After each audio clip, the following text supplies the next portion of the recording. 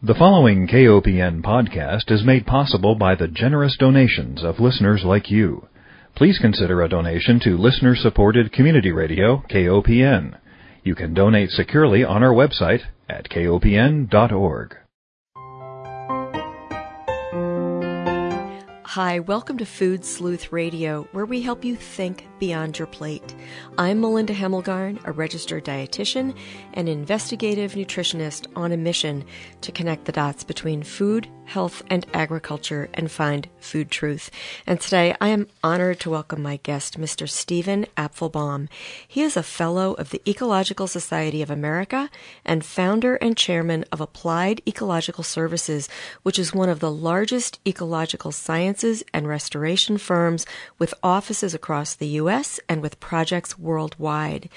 Mr. Apfelbaum is co-author of several books, including Restoring Ecological Health to Your Land, which was written to help landowners and land stewards develop and implement land restoration programs.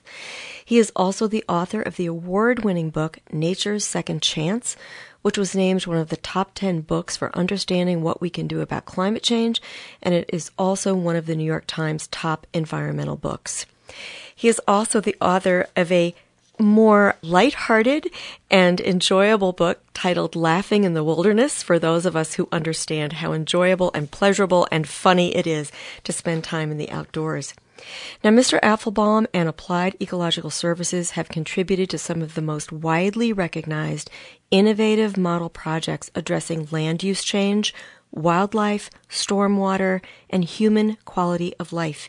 He is featured in the film Unbroken Ground, which you can see online, free of charge. It explores the connection between food, agriculture, and climate change.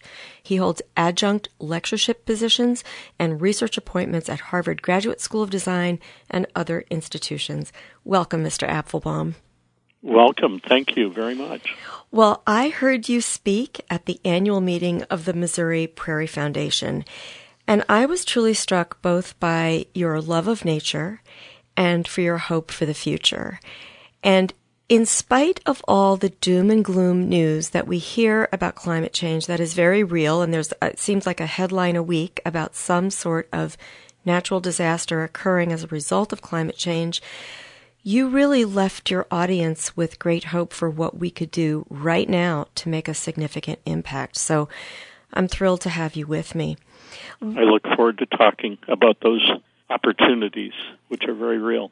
Well, why don't we start out simply by informing our listeners how you got involved in your field of work? I can do that. I'll give you the brief version. Camping as a Boy Scout and having parents that enjoyed camping, taking 4 boys, my 3 brothers and I, on camping trips and falling in love with nature, and then my mom and dad encouraging my brothers and I to spend as much time as we needed to learn about nature. So beyond the Boy Scouts, focusing on learning plants and learning animals and learning about wildlife habits was a big part of what I sought out at their encouragement. You know, I think this is such an important point that you make, because I think in today's society there are so many electronic devices designed to steal children away from nature and engage them in the screen in truly addictive fashion. And to understand that helping a child spend time in nature is not only life-changing at the moment, but it can really steer our course for our future work and professions. So I am so grateful that you mentioned that. One of the questions that I would like for you to address is to simply say, what is ecology exactly? Ecology, most fundamentally, is about the life and the systems on Earth that life is reliant on and interacts with. Mm-hmm. So ecos means home. Anology is the study. So it's basically the study of our home in Latin. And what it means to me is really learning about the place I live and the places I experience and love, and helping other people do the same. And the opportunities that we have to where we live and where we work and where we worship and where we cherish life on the planet, to share what we learn with others is such a very important part of being part of that ecosystem, bringing others into that knowledge and the seeing and the knowing. It's just critical. Mm-hmm. Now I want to talk about ecological services, because I think, from my perspective, and please correct me if I'm wrong, I find that it's very difficult to quantify them exactly. And I've read some papers looking, how do we quantify it from a monetary value? And I just don't know that we can really account for all of the benefits.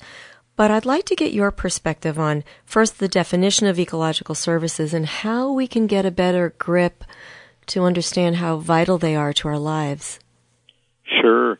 The simplest way to explain ecological services is think about what would happen in their absence and what the cost of that would be. So, for example, if there were not diatoms and green plants and other life on the planet producing oxygen, recycling carbon dioxide, recycling nutrients and waste products, what would we have to pay for those services? Well, at a global scale, we would never be able to afford what those creatures, those diatoms and microbes and green plants do for us at no cost to us. The cost to us occurs when we begin to impact deleteriously the services they provide for nothing. So, for example, it is possible to quantify with a good degree of certainty the cost of flood water management. It is possible to cost out what it would take to decompose hazardous wastes and compostable material wastes. Those are services that you can hire, and you can actually get a market-based cost for doing that. You can do the same thing for flood water management. Every city makes a habit of hiring engineering firms and others to figure out what the flood damage reduction or flood water management needs are, and a cost is put on the benefits, the cost to create the benefits. And in simplest form, the cost to create the benefits can be used as an equivalency of the value of the ecosystem service in that location. So you can multiply the cost to achieve a certain level of flood management over an area of 1,000 square miles by the acreage that you want to project the ecosystem service value of that particular service for, and generate a reasonably good cost, what it would take to achieve that and the benefit of the achievement. Right now there's 20 to 30 recognized ecosystem services or environmental services, and pollination and flood water management and air cleansing and water cleansing and waste recycling are but a few of the 20 to 30 or more. And some of them are reasonably easily costed, and others you make assumptions and you take a stab at it with the assumptions. And those assumptions can change over time, so you might update it. But it's a wonderful way to be able to compare. For example, is it more valuable to protect a 1,000-acre forest for its water recharge and potable water supply improvements than to create a water treatment plant that takes water out of a river or a lake, cleans that water to potable standards, and then makes it available for drinking? Every time we've done that comparison, nature is always much more efficient. It's much more cost efficient to let nature provide the service by protecting the 1,000-acre woodland than to build a treatment plant. Every example that I'm aware of at virtually any scale, nature is far more efficient and able to do the work that we humans would only aspire to do, but we've never been able to accomplish at large scales. I'm sure you must shake your head then when you see decisions being made without ecosystem services being fully accounted for. Absolutely. If you're doing total cost or full cost accounting in any decision making, And if you're not considering the option of, what would it cost to enhance nature, restore nature, or protect nature to do the work, then you're not making as informed a decision as you could be making. Yeah. And more often than not, you're compromising the land, compromising your fiduciary responsibility if you're an elected official to make a good decision. Mm-hmm. Well, I'll give you a very visceral example that I recently experienced. I had been in Washington, D.C. for the Academy of Nutrition and Dietetics meeting, and we did a tour before the meeting started of D.C. Central Kitchens. They were doing a wonderful job in feeding the underprivileged. And there was a lovely garden, I would say small farm actually, that was just across the street from a school where the children would go and not only commune with nature, but the chef would go out and harvest tomatoes. And even he said, these tomatoes burst in your mouth with flavor.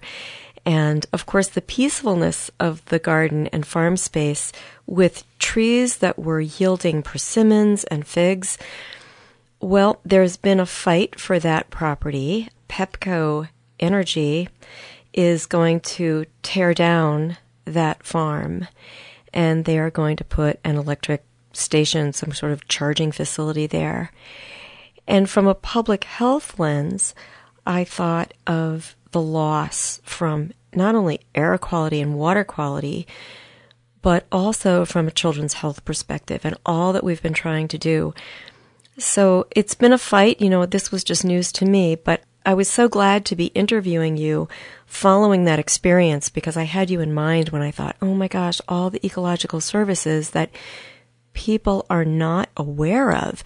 And I don't know how to make them aware of all that we lose when we lose that kind of land use. It's a very difficult conversation because usually in situations like that, adversarial lines are drawn and people shut down and don't listen. The easiest way is to create an objective third party that can walk in with and be viewed as reasonable and have that group request a process that be formalized for evaluation and decision making. And that, especially in adversarial, confrontational settings about decisions, that's oftentimes the very best way to work through a process that can inject into the conversation different ways of thinking, new ways of thinking, more comprehensive ways of thinking, more circumspect ways of thinking. Mm-hmm. But usually, when the lines are drawn, the bottom line prevails, or a regulatory or legal decision prevails, and the humanity and the ecology and the ecosystem health of the opportunity is left by the wayside. Mm-hmm. And how do groups go about finding these third parties? We've been involved in many projects where the third party has consciously decided to rise up through the fray and go directly to the counterparties, usually the regulators, or even more importantly, more powerfully, is to go to the party, the proponent, like the Pepco, and offer an alternative conversation to the conversation that might be in play publicly with adversarial or confrontational conversations. Yeah. These are such important strategies to understand when it comes to truly protecting what is most valuable, even though we don't, I think sometimes developers, they consider the economic bottom line short term without considering the long-term effects. So I appreciate having that strategy. I need to take one break because we're halfway through our interview, if you can believe it. Listeners, if you're just joining us, you're tuned into Food Sleuth Radio. We are speaking with Mr. Stephen Apfelbaum. He is a fellow of the Ecological Society of America and founder and chairman of Applied Ecological Services, which is one of the largest ecological sciences and restoration firms with offices across the U.S. and projects worldwide. He's also the author of 3 books, which I'll make sure we have a link to your website. And for people who are curious right now, I will tell you it's www.appliedeco.com. greenhousegas.com. And again, we'll have that link. I was reading an interview of yours, and I've read through your books, and I want to talk about the issue that you brought to the Missouri Prairie Foundation, and that is the issue of climate change. This is an urgent issue. The American Public Health Association has recognized it as being the most critical issue facing us in terms of public health. But you have a concept. You believe that we can reverse climate damage simply by changing the way we manage our land in food production. Tell me what you think. Well, it turns out that a very substantial part of the excessive greenhouse gases in the atmosphere resulted and continued to result directly from the disruption of soil and the carbon in the form of organic matter and inorganic carbon in soils. And that disruption occurs with plowing the land and with the use of caustic fertilizers and draining the land that allows organic matter in the soil to compost, to decompose like a compost pile does. Well, what we've learned is that you can use regenerative farming practices, forestry practices, grazing practices, and even home lawn and landscaping practices. And at the scale of very, very large acreages, if policy and incentives were in place, farmers could improve their soil organic matter, organic carbon very quickly. It doesn't take 1,000 years to create an inch of topsoil, which is what I was taught when I was a Boy Scout. We've been able to generate topsoil at a rate oftentimes of several inches over a year or two, 8 inches per decade in some systems, and in some wetland systems even more than that.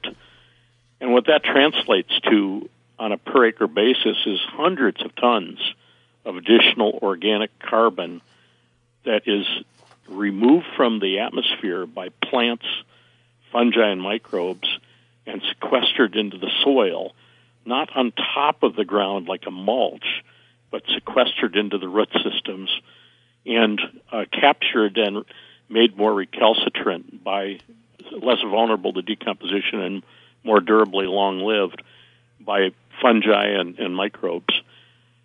That can happen very quickly with a change from continuous grazing where we let the cattle out or sheep out and they eat the preferred plants every year or every day, and what remains are weedy plants and a lot of bare soil and erosion. But by running cattle or sheep through the land, emulating the way bison and wildebeest and caribou graze, where they move quickly across a landscape, they might not come back to that same site for months or a year or more. That gives that site adequate time to recover. And a large part of the recovery in these damaged landscapes occurs below the ground because of rapid revitalized root growth on the deep-rooted plant species, particularly native plant species. Mm-hmm.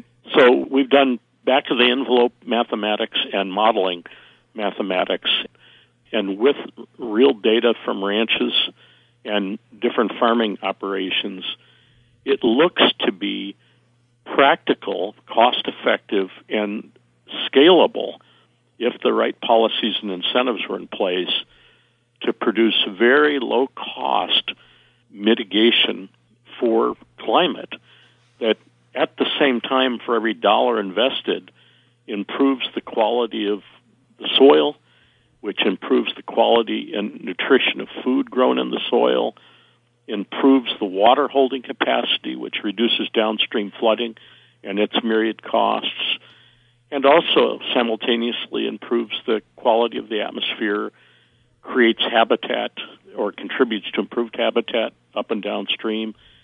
It's a wonderful win-win, win-win-win-win by working with nature and this fantastic several billion-year-old process called photosynthesis that nature is really good at, far better than we humans.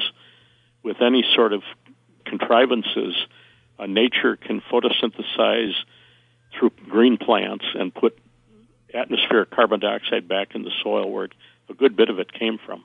Mm-hmm.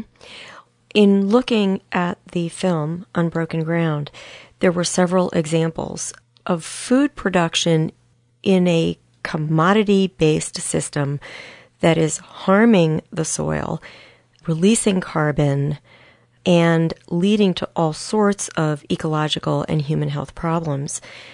And we see examples of moving in this alternative path where we let nature teach us how to best steward the land and produce food. But you bring up a really important point, and that is, what are the kinds of policies and incentives that we have? And most of those farming policies come through the Farm Bill, as I understand it.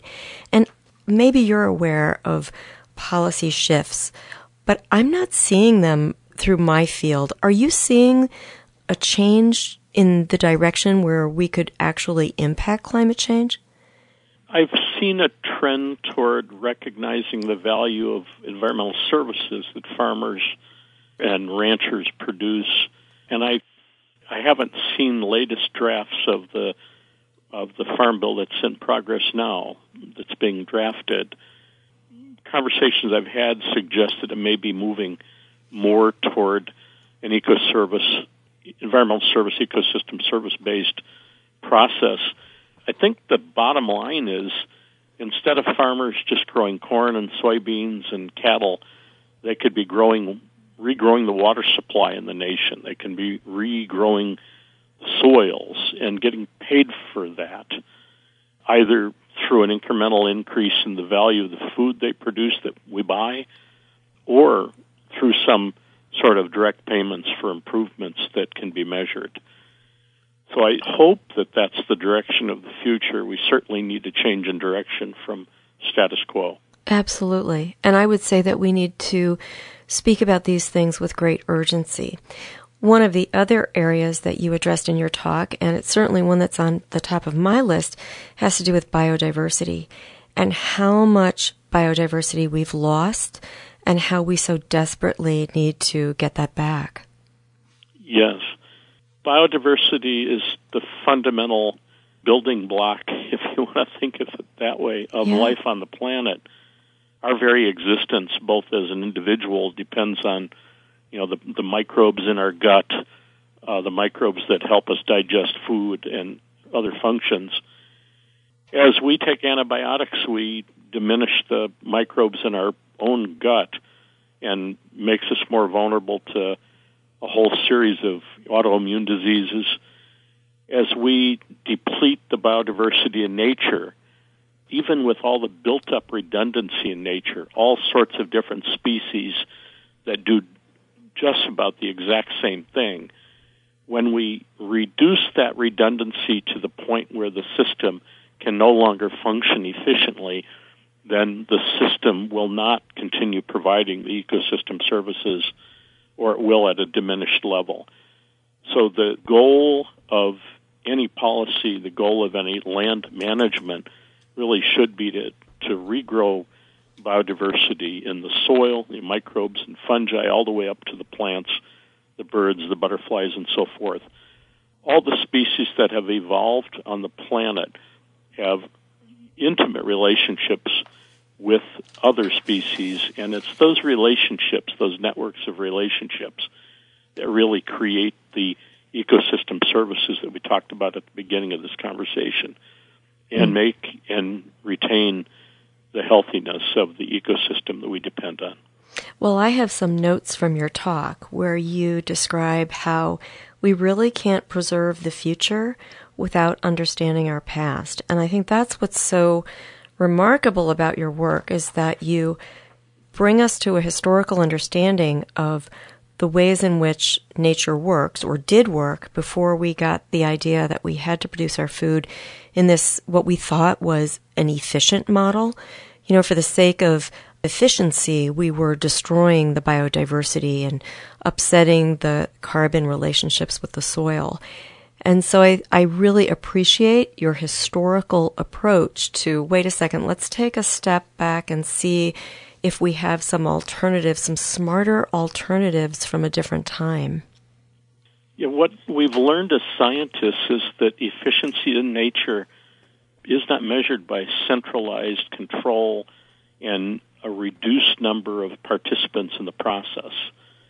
Nature behaves based on a decentralized model and a model of really expanding networks of organisms and relationships between organisms. And what we do is antithetical to the way nature behaves. So everything we do, from our yards to our crop fields, is focused on de-diversifying and simplifying and countering exactly the efficiencies that nature has evolved and demonstrated to be highly efficient. Efficiency in terms of there's zero waste products generated by nature. Everything is an input to a process, and there's organisms that are co-evolved with using anything that might be considered a waste product. And the way energy steps down, if there's a big corpuscle of energy, a big pile of chocolate with a lot of calories, the way nature uses that is by slowly working the energy down through different pathways, and the energy is dissipated very, very, very slowly and very efficiently through that process of multiple pathways and a slower rate of speed. We do just the opposite. When we want results, we make it happen today, or maybe even sooner than today, maybe now. That's not the way nature defines efficiency, and we have a lot to learn.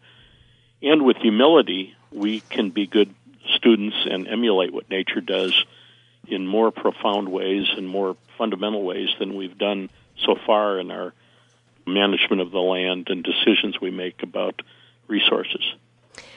Well, I have to thank you for a truly enriching half hour, and I'm going to have to invite you to come back to speak more about these topics.